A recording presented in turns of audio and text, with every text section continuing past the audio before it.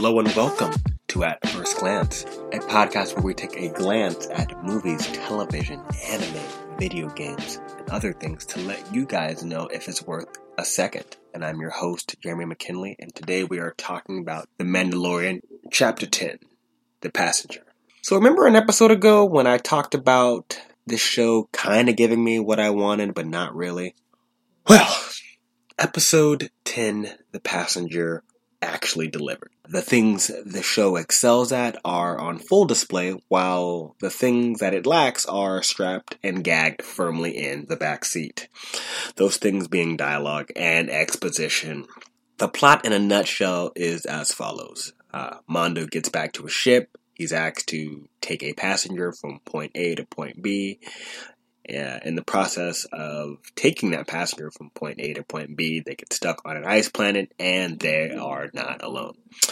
First thing I want to praise about this episode is the creature designs. My gosh, the creature designs.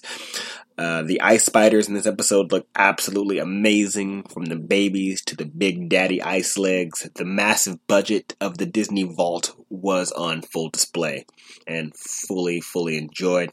And when Mando was being chased, I felt something I haven't felt for a while now in a Star Wars property.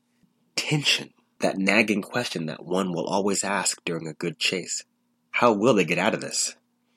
Watching Mando use everything in his arsenal to survive this arachnid onslaught was so satisfying to watch, using his blasters, his mines, his flamethrowers, and especially because those things only kept him seconds ahead of death at any given moment. So it wasn't like these things were like problem solvers. It was like, oh, that kept you alive for the next 3 seconds. Keep moving. And that's what I wanted. I also was invested with the alien gecko mom's trek to connect her and her eggs with her husband.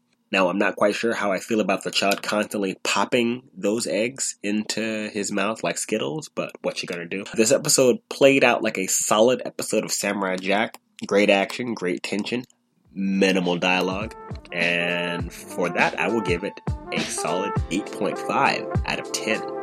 Thank you for joining me for At First Glance. You can find us on Podbean and on iTunes. And until next time, thank you for joining me.